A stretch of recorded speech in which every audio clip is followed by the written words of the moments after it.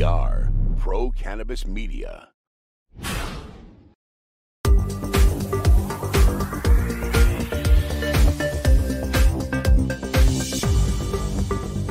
Hi, everyone. Welcome again to another very special edition of In the Weeds with Jimmy Young. This podcast has been around since 2018, and I hope you've subscribed and enjoyed it over the years as much as we've enjoyed putting them together for you. We pride ourselves in finding interesting people to talk to in the cannabis industry, and we certainly have found one this week. His name is George Jage, and he is the founder of MJ Unpacked, but he's also the founder of MJ BizCon, which that's actually, I wasn't the founder of that company, but I did run it.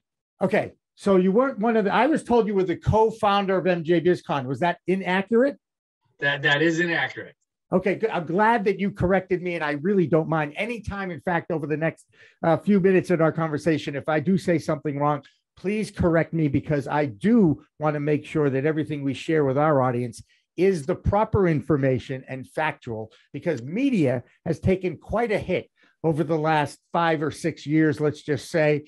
And I like to at least make sure that what we're responsible for is accurate. So thank you for that correction. And thank you for your integrity for journalism. That's so important in today's marketplace. And, getting good, solid, reliable information is becoming not a commodity anymore. It's becoming a rarity. That's right. And it's a shame, but the consumer now, as you know, is in charge of their use of media. They get to pick and choose what they watch, when they watch, how they watch, and what they believe. And it's one of the reasons actually why I started this company, was when I saw an interview with a CEO from a cannabis company. I'm pretty sure it was Joe Lusardi from Massachusetts-based Curaleaf at the time. Sure. He was CEO. He was on CNBC, and the reporter grilled him about every myth, stereotype, and stigma. And I could see that it really bothered me, because I was like, first of all, the reporter did not do due diligence, any background on that person. And it seemed to be, he was, I think it was a she actually, was attacking Joe. And I'm like looking at this and I'm saying, I could do a better job with this interview than she could. So and here you are. Well, I'm trying anyway. I'm trying. I love to be able to find people out there that are doing good podcasts, good interviews. We were introduced through Josh Kincaid of the Talking Hedge, who happens to be our Washington State correspondent on our weekly news show called We Talk News. But let's get back to the beginnings of MJ BizCon, when you were involved with it and running it, correct? Yes. So to kind of give you the origin story there, I have been producing trade shows and creating business media assets and owning my own companies prior to coming into the cannabis space. When people ask, when did you get into the space? It's always kind of, what's your level of street cred? Well, I could say that I actually entered the space when I was probably about 15 and had an herbal distribution business in high school. So it's not, I haven't been a stranger to cannabis by any stretch of the imagination.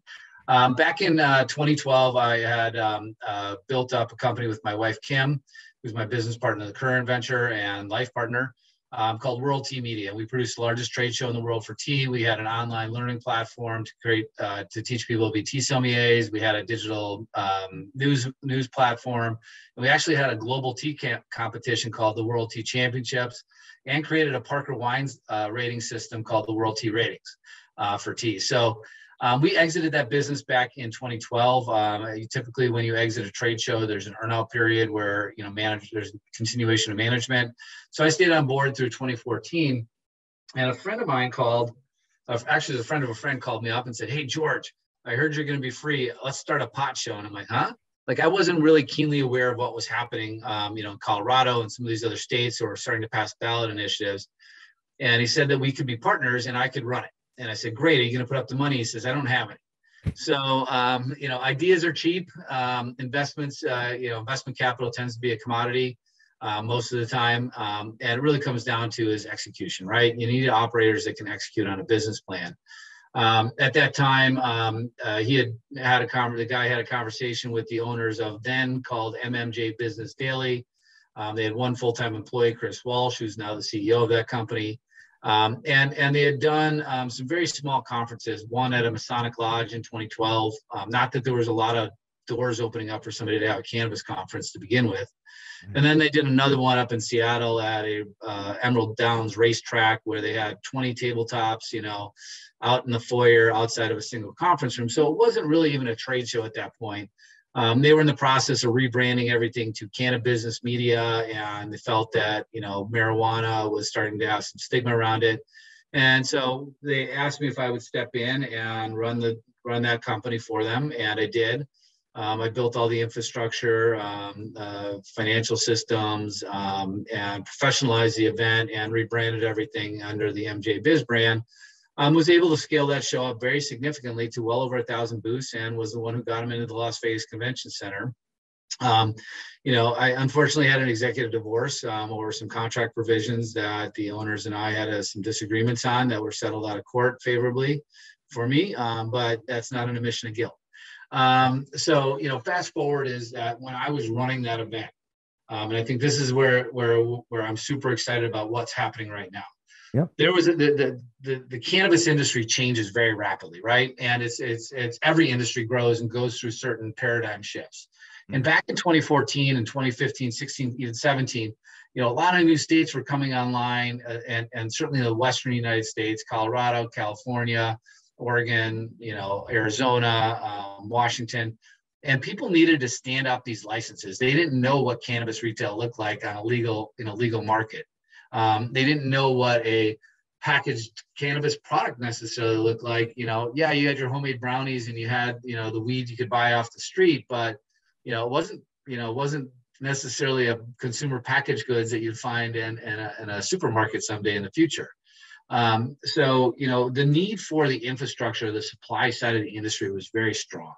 People needed equipment, they needed software, they needed technology. They needed solutions to set up their operations. They needed capital too, and I think ArcView did a phenomenal job stepping into that space in the very early days. But what happened then, kind of like 2017, 18, we started seeing the rise of the MSOs. We also saw that there was this land grab. We all have to race to the next new market and get a license.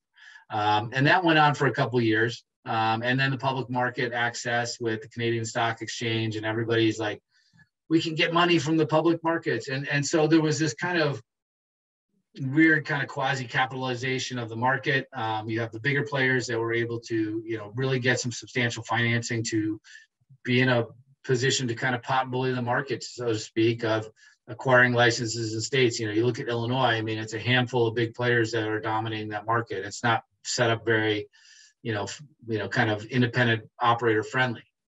Not to say that it won't become that, but that's where they're at right now. So, but what I always knew when I was running MJ BizCon was that the cannabis industry is a consumer packaged goods industry. And if you look at every single CPG industry, natural products expos, for the natural products industry, consumer electronics, bar and nightclub show, the event needs to be focused around the brands and the retailers. They're the vanguard of our industry. They're the ones winning the consumers. And we've moved away from this land grab. Not that there's not exciting new states coming online and potentially going from medical to rec, or even going straight to recreational in the years to come.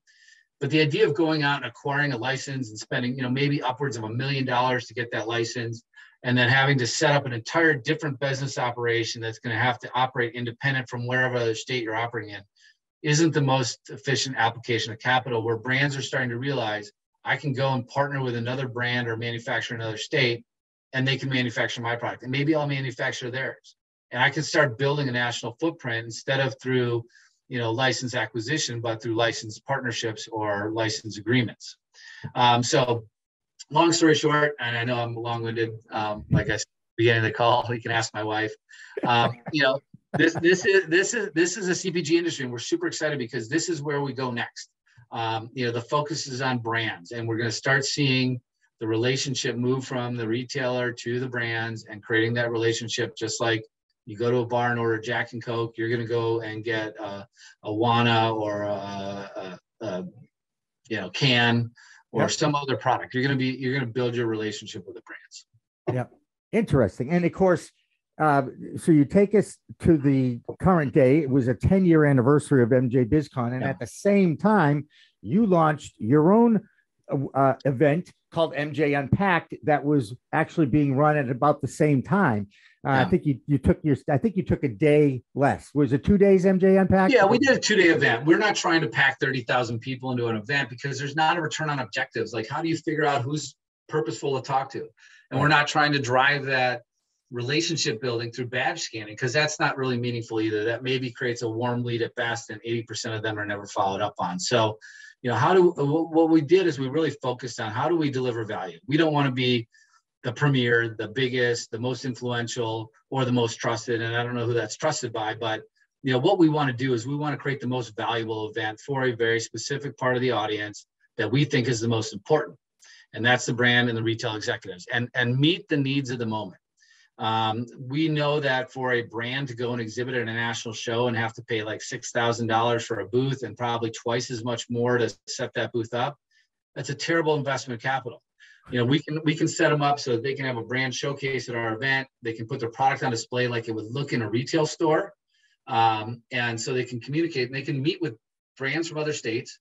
They can meet with retailers from other states. They can meet with investors. And that's what these brands need, because there's this tsunami of capital coming in from the farm, most likely from alcohol and tobacco, possibly pharmaceutical or other CPG industries, that has huge bank accounts, huge teams, huge operational efficiencies.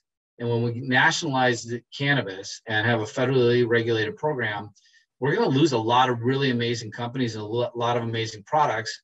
And quite frankly, I don't think the cannabis industry should be run by the thought leadership of alcohol or tobacco. We need new leadership that has the origins in cannabis, that can create a much more safe and responsible recreational vice industry, right? And a medical industry.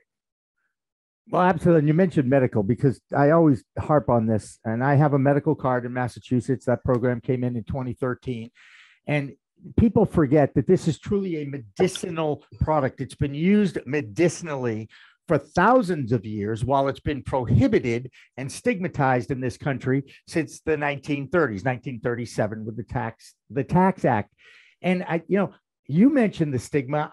Anybody in this industry can feel it, if not on a daily basis, on a somewhat regular basis, whether you're trying to do banking or just trying to have an event. Oh, you're in the cannabis space, man, you must be making a lot of money. Well, this is one of the toughest businesses running a cannabis retail. Right, exactly. And now I want to ask about the importance, because the MSOs have to kind of give the lift to the beginning of an industry. And I see that happening. And now they're starting to scoop up other little companies.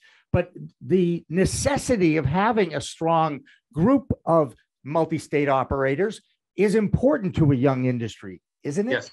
Yes, it is. And listen, this isn't like, the small guy versus the big guy, right? I mean, they're both important parts of the ecosystem, right? I mean, you need the shrimp, and you need the krill, and you need the whales to kind of make the ocean kind of, keep on turning, right? And so, for the MSOs, and I'm impressed. There's a lot of pretty responsible stewards that are working inside some of those organizations. Yes, there's some people that are just looking, to monetize it, but I think that universally, or at least, mostly, that we see that, some of these executives that are representing the industry on CNBC, because the small guys aren't on there, are understand the origins, the legacy, the importance, the medical benefits of this, and how this can really be a transformative, industry for the world.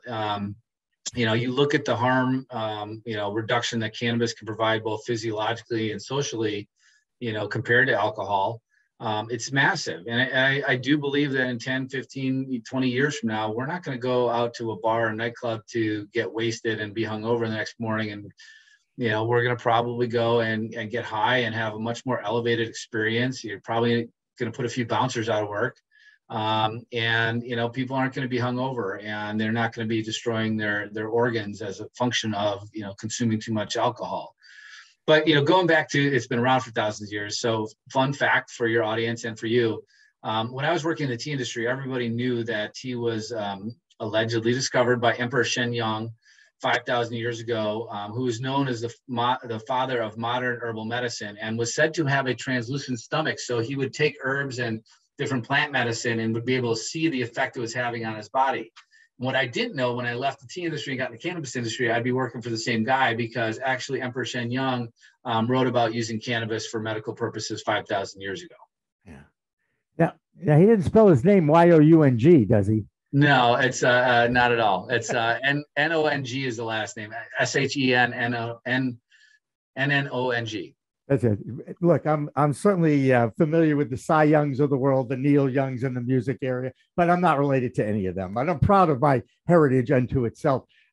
It's more of a descriptor for you. It's, you're kind of a forever young kind of guy. That's right. I appreciate that. And let me tell you, that's about the only thing that is young in my body. Okay. Because the body is really an old athlete's body and it's broken down. Let's just not go there. Okay. All right. But I want to get back to some of the issues in the industry. We talked a little bit about the role of the MSOs.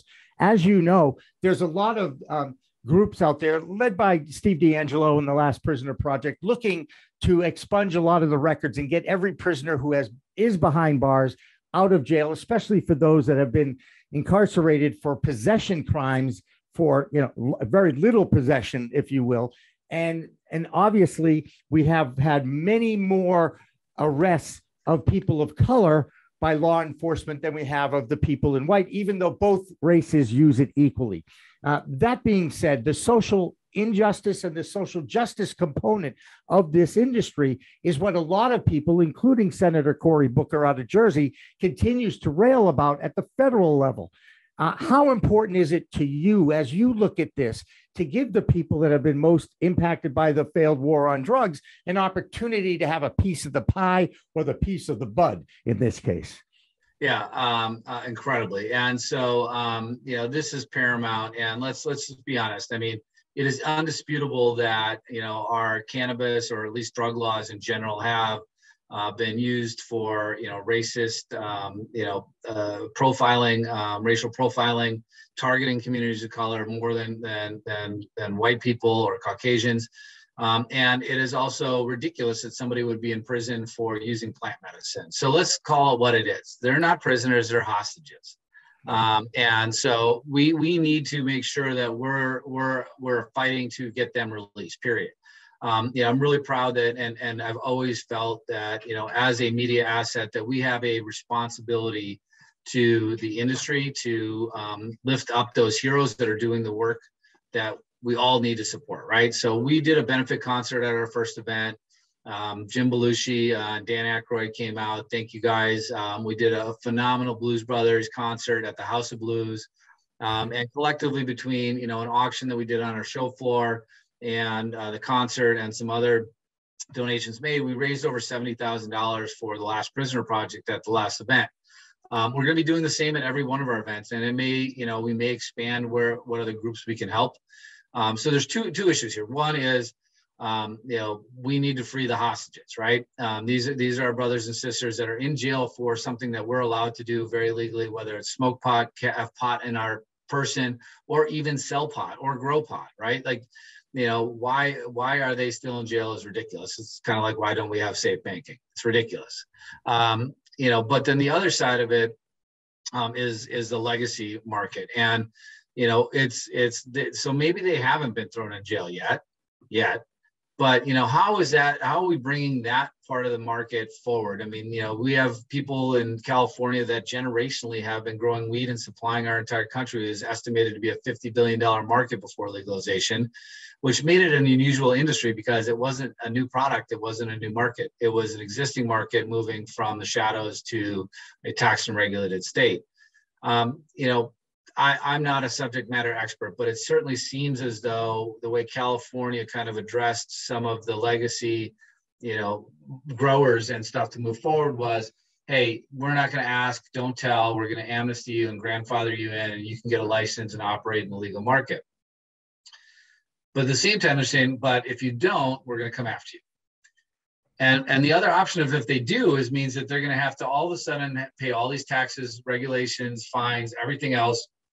And they're kind of putting a gun to their head saying, either we're going to come after you if you don't go legal, and if you do become legal, we're probably going to bankrupt you because we're going to make it so punitive for you to operate in the legal market with the 280E tax code constantly changing regulations and the tax that we're taking on the product. And then, by the way, we're not going to enforce this against most of the black market in California. I'm sorry, it shouldn't be referred as black market, the illicit market in California.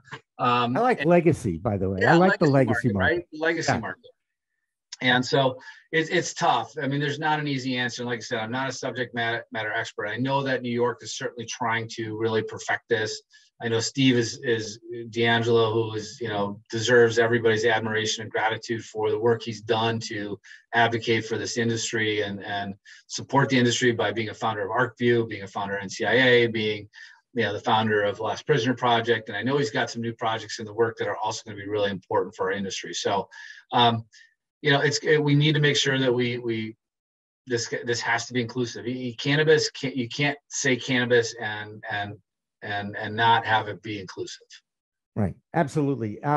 One of the top stories on our news show this week will be the video that the candidate for Senate in Louisiana released the other day, where he is, have you seen it? You know exactly what I'm talking about. No, I haven't. I can't wait to hear about it though. Oh my God, you have to see it. Gee, I wonder, now I know Dan has this video already queued up for our news show, but I don't think there's any way that we can roll it. Every 37 seconds, someone is arrested for possession of marijuana. Since 2010, state and local police have arrested an estimated 7.3 million Americans for violating marijuana laws, over half of all drug arrests.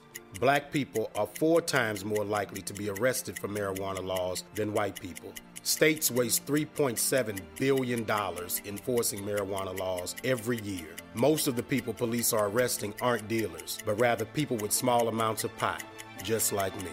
I'm Gary Chambers, and I'm running for the U.S. Senate, and I approve this message. And it's really the first time that you see a politician, someone who's running for office, smoking on camera and explaining about the injustices that have been part of this world for many, many years. And I will be sharing the video with you after this interview, I promise. It's also Dan, keep your finger on the censor button, because all I got to say about that is yeah. Listen, the more that we can put this into the mainstream media and really, listen, I'll move down to Louisiana and vote for the guy. And yes, there's some publicity stunt to that and everything else. And it's certainly, risque to, capture a national media attention, the same way I've watched videos of a guy going in court being sentenced to, for marijuana possession, lighting up a joint in front of the judge. So, everybody's got we've got to fight and protest in the ways that we can. As somebody who's really loves and is passionate about bringing together people that can be meaningful and be productive and create a return on experience and objectives and investment,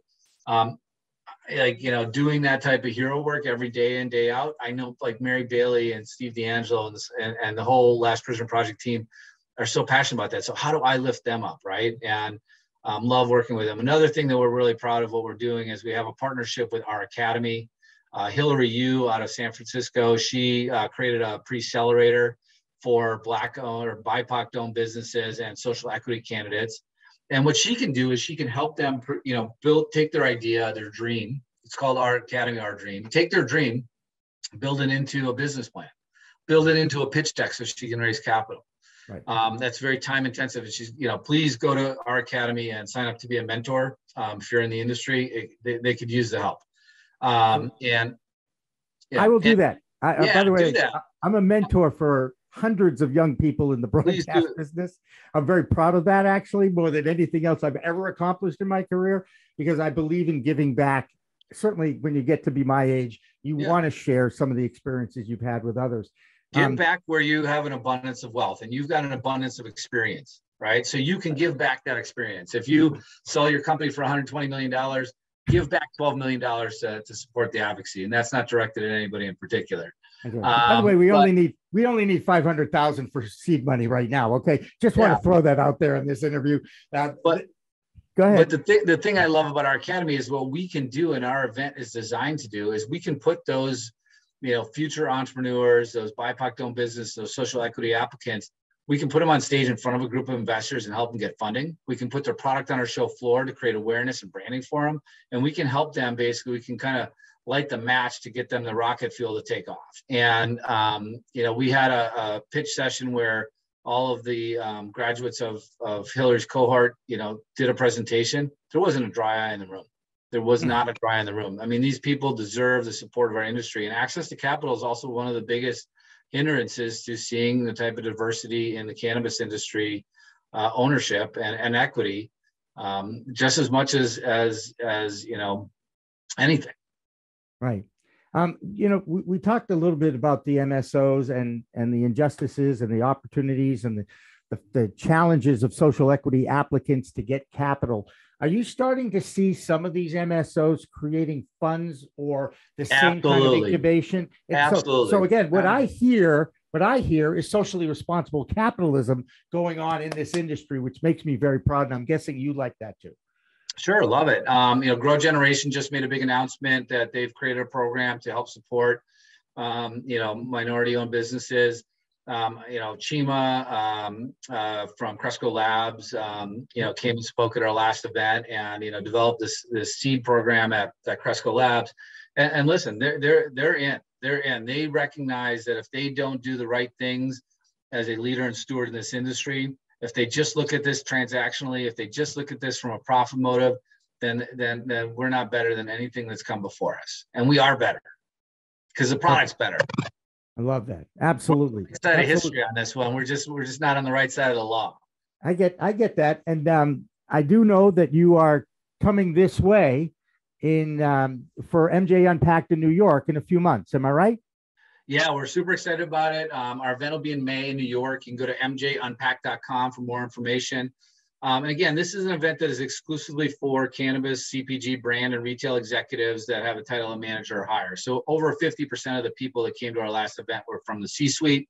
They came from all over the country. And it was the first time that there was actually cannabis brands on display in a single event from every adult use market in the United States and retailers from every adult use market in the United States in attendance.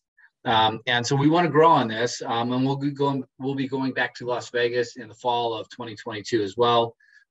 We've got a few other projects in the works. Don't want to tip my hand too much. It's a competitive space, the trade show space. It's funny, but we're building this company based on the principle of hospitality and on the principle of serving the industry first and foremost. Yeah, I'm guessing that the acquisition of MJ Biz for 120 million actually helps your cause if you're going out there raising fund. Sure, right? Great. It's a great comp. I have a lot more insights than the average person onto all the mechanics of that deal because I've been in the trade show space and been involved with the groups that the large companies that are strategic buyers like Emerald Exhibitions, Clarion, Tarsus, Informa, goes on and on. And trade shows can be very profitable enterprises, but it's how at what point do you just become, too big to be meaningful to people, right? And I think this is also where I believe, and this is not, any shot at MJ Biz, but it's just the reality. It's, the industry has changed. People do not need to go and look for light bulbs and label makers at that scale anymore. What they need is to be looking at where are the brands, who's going to be the first national brand. There isn't one until we have a national market, by the way. But who's going to be the first national brand? Is it going to be Wana? Is it going to be, Select? Is it, all these brands out there, Mindy's from Cresco? Is it going to be Old Pal, who owns, by the way, 0 cannabis licenses and is now, I think, in 10 states? They've built an incredible brand because they're not using their capital to go and acquire a license and set up a building. They're going to go to a producer and say, hey, we need you to manufacture. Here's our specs. Here's our packaging. We'll put a sales team out in the field, and they're killing it. Yeah. And you think that's a model that is a sustainable model and might be more and more replicated as this industry continues to grow? Yeah, I mean, if you think about it, if we issue licenses, across the entire spectrum from testing, production, manufacturing, cultivation, retail, and stuff like that in every state. I mean, at some point, when you look at the kind of where the transition points and things, obviously safe banking, we need to get that done so bad, just to normalize interest rates for the independent operator, possibly even open up access to SBA loans and even just bank loans, collateralizable bank loans. from mainstream America, financial industry, it would be so meaningful, but would really help support a lot of the independent operators in the space. But when you look at the MSOs, I mean, there's only a finite number of licenses, and eventually they're going to want to shut down a lot of the upstream supply side licenses and create economies of scale, right? Like the same way, Budweiser, I don't know exactly what states they have in. They probably have a big, bottling facility in Denver, one out on the West Coast, one out, on the East Coast, the Southeast. And so they can create some economies of scale around those. If we federally legalize, we may start, obviously, would open up the opportunities for import and export. And, some countries like Colombia might come online and be able to cultivate a very high quality product that can be imported and manufactured cheaper than product here. You're going to have it's a nickel. I think it's a nickel a gram in Colombia versus 50 cents and above in the United States. Right. So and that's a function of labor costs and cost of land and property, plant, equipment, tax structure, other things that, on an economic level. But there's also going to be this huge demand for the craft side of the industry. And we've seen that shift in consumer behavior, really over the last 15, 20 years. I used to be an assistant brewmaster when I was in college. I've always really enjoyed craft beer, right? Like, I mean, there's only so much Coors Light or Miller you can drink before you're like, this is not too good. Right. Although I do enjoy a nice Rainier once in a while from the Pacific Northwest. But, I'd rather buy that from a local brewery that might be in my region. We talk about farm to table. We talk about, climate change and reducing those transportation costs and commoditization of industry. So, I might want to go pick up a pack of pre-rolls that are very low cost from a convenience store 10 years in the future. But I also might want to go buy some really nice, high quality flower from a grower that's down the road from me and I know is supporting my local economy. So I think we're going to see a very robust specialty premium market, and we're going to probably see a commoditization of the general market probably down the road, 5 years, 10 years down the road. I would be remiss if I didn't talk about what's going on the federal side of things right now in this country, and not just in Washington, D.C., but there's an incredible divide.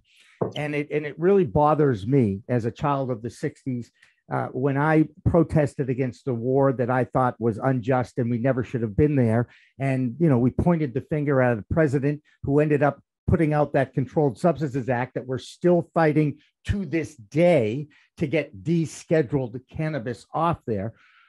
What is going on? They couldn't even get the filibuster to be agreed upon by these two sides, the Republicans and the Democrats. To me, I'm pretty radical about this. I come from the Northeast. I'm from Massachusetts. This is one country.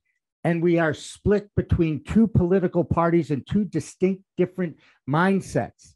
And I don't know if we have the leadership in place or we have leadership even amongst us that can somehow or other fix this. And cannabis is now a political issue, George. Are we, you talked about legalization. I'm not very confident that we're going to see that anytime soon. But do you expect to see any kind of federal cannabis reform during this next Congress? I like to talk to people that are smarter than me on this. Good friend of mine, Neil Levine. I mean, he's been a policy wonk. Tom Angel and the reporting he does at Marijuana does a great Moment. job. Yep. Also a friend. You can crystal ball this all the time. I'm an optimist. I want him to legalize tomorrow. Right. But you brought up the point. I mean, we have a broken federal government and a dysfunctional country right now, and it's sad. I think that there's, in my humble opinion, there's pretty much two simple fixes: get rid of Citizens United and set term limits. Right. We need to get corporate interests out of Washington because, it's the Republicans and the Democrats are kind of like, go back and read the Starbelly Sneetches, by Dr. Seuss. I mean, they're constantly flipping sides, and cannabis isn't political because there's an overwhelming support, but that's kind of a good thing and a bad thing, right? If it was political, one side or the other could really rally behind it to get its voter support. And then if they were able to succeed in the federal government and have controlling interests, they'd be able to pass the legislation theoretically. But again, once they get in office, it's like, who's going to write the check at the next, fundraiser dinner to support that? Right. There's arguments and criticisms of people that I think are have great intentions, but that are backing bills that will never pass the Senate. And people that will argue that Mitch McConnell's waiting until his friends in the alcohol and tobacco industry give him the green light to legalize, and they're fully prepared to take over the industry. So all accusations and opinions, right? But right. I mean, we need better leadership, is what you brought up. And if we have term limits, and if people understood the duty and service and honor of serving in government at the bequest and for the people, would be great. But we've created career politicians that are on the grift and serving their own interests and those of their cronies instead of the interests of the people. And that is not a democracy. Right. And I worry about that. I really do. I worry about it every night. And listen, we've got a midterm coming up. Some people see a big, red sweep, but again, opinion and in the future. And then there's certainly, plenty of people who could, plausibly argue that Donald Trump comes back as the next Republican candidate, and obviously has, very clearly tried to undermine our election system in the past election, and is going to try to do that prior to and once he becomes president, right? I mean, people let you know exactly who they are right away. Right. We know who he is. Right. And he may be facing some serious accusations in his state of New York. Because there's definitely a hunt going on to find something, and I don't think it's actually. They don't have to look very hard, to be honest. But if you talk to people that are pro-Trump, and you say, how likely is your opinion going to change based on new information, they'll tell you zero.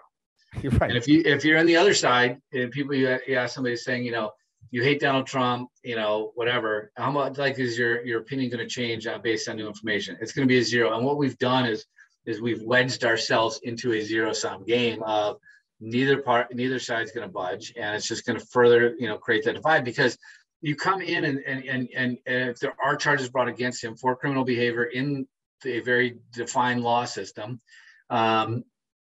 it's going to be politicized that this is a witch hunt, that he's being framed, and it's going to further entrench the right. And it's bizarre, his control over people that we thought were better men and women in the Republican Party. We need more Liz Cheneys, if anything, in this world, and John McCain's, God rest his soul. I'll agree with both of those things. And I am a little encouraged that at the state level, you're starting to see the Republicans actually initiate legalization at the state level. And that there seems to be, that's happening a little bit in Ohio, Pennsylvania, even New Hampshire. I'm starting to see that. So I'm a little encouraged with that, because, I'm really a one-issue guy now, George. I'm sorry, but I am, just how I feel. All right, let's right here. You heard it here, folks. Jimmy and I are going to start the Cannabis Party. Jimmy will be running for president. I'll be serving as his Secretary of the Interior. Make sure that we're growing some really good weed in the United States. And by the way, Pat Paulson did this. Okay, I just want to say, right? He was an old comedian from the 60s. He tried to run for president against the Nixons and the whomever was running in the 60s and 70s there. I was a George McGovern fan. Okay, so you know where I stood. And again, I'm not going to deny it, but I do hate all career politicians. They talk out of two sides of their mouths. By the way, so do sports talk show hosts. I just want to say, all right, it is a skill. It is a skill. Okay, you can do that. You can look at both sides of the game and analyze it and come up with a winner either time. But don't we deserve better people that are leading our country than people that are be compared to a spinmeister on a sports radio show? 100%. But I'd like, and it goes back to your opinion about term limits. What I'd really like to see is our Senate look like our nation. And it doesn't. It just doesn't. They don't represent the people of the cities, of the evolving economies that we're starting to see in this country. And that bothers me. It does. They're supposed to be representative of the people. And that's where the disconnect is. We could get Bernie back in office and you could be his doppelganger. I've certainly, by the way, that is not the first time at the CWCB. I'm at a bar. Okay. And a guy comes up to me thinking I'm Bernie Sanders. I mean, really? I mean, I'm 64. I'm not that old. All right. I'm going to have you speak at our conference. I'm going to bill you out as Bernie Sanders. You know what? We'll get you the mittens and we'll get you a chair so you can kind of sit in the Chairman Sanders pose. I'll bring my own director's chair. George J., you have been a joy to talk to today, and I want to thank you for taking the amount of time that you did, because I know how busy you are. Thank you. All right, and that'll wrap it up here for another edition of In the Weeds with Jimmy Young. And a reminder to like, share, and subscribe. And this is how I end all of my shows. And if anybody's never seen me do an interview or newscast or whatever I do these days, it's a whole new world of weed. Use it responsibly. Thanks for watching. Thanks for listening. Weed Talk and In the Weeds are two productions of Pro Cannabis Media supported by Revolutionary Clinics, one of the top medical cannabis dispensaries in the Massachusetts area, now with 3 locations in Greater Boston, 2 in Cambridge and 1 on Broadway in Somerville. Rev Clinics has a patient-first mission. They will customize your needs as a medical patient with the proper titration and combination of strains, flavors, and products. Rev Clinics, where the patient comes first.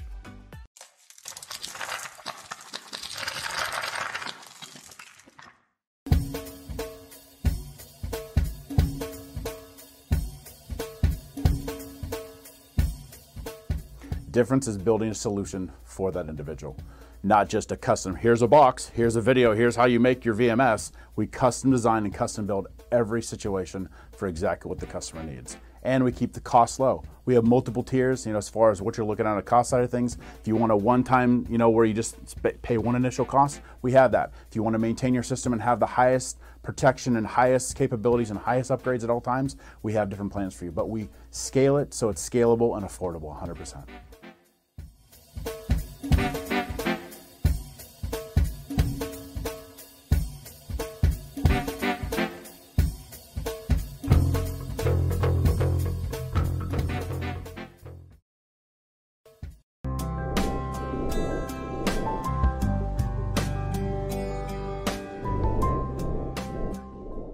Pro Cannabis Media programming is available live and on demand on our Facebook page at Pro Canna Media, on Instagram at Pro Cannabis Media, on LinkedIn also at Pro Cannabis Media, on YouTube and YouTube Live on Pro Cannabis Media, Twitter at Pro Canna Media, and on twitch.tv/Pro Cannabis Media. So like, share, and subscribe to all of our content, newsletters, and shows live or on demand.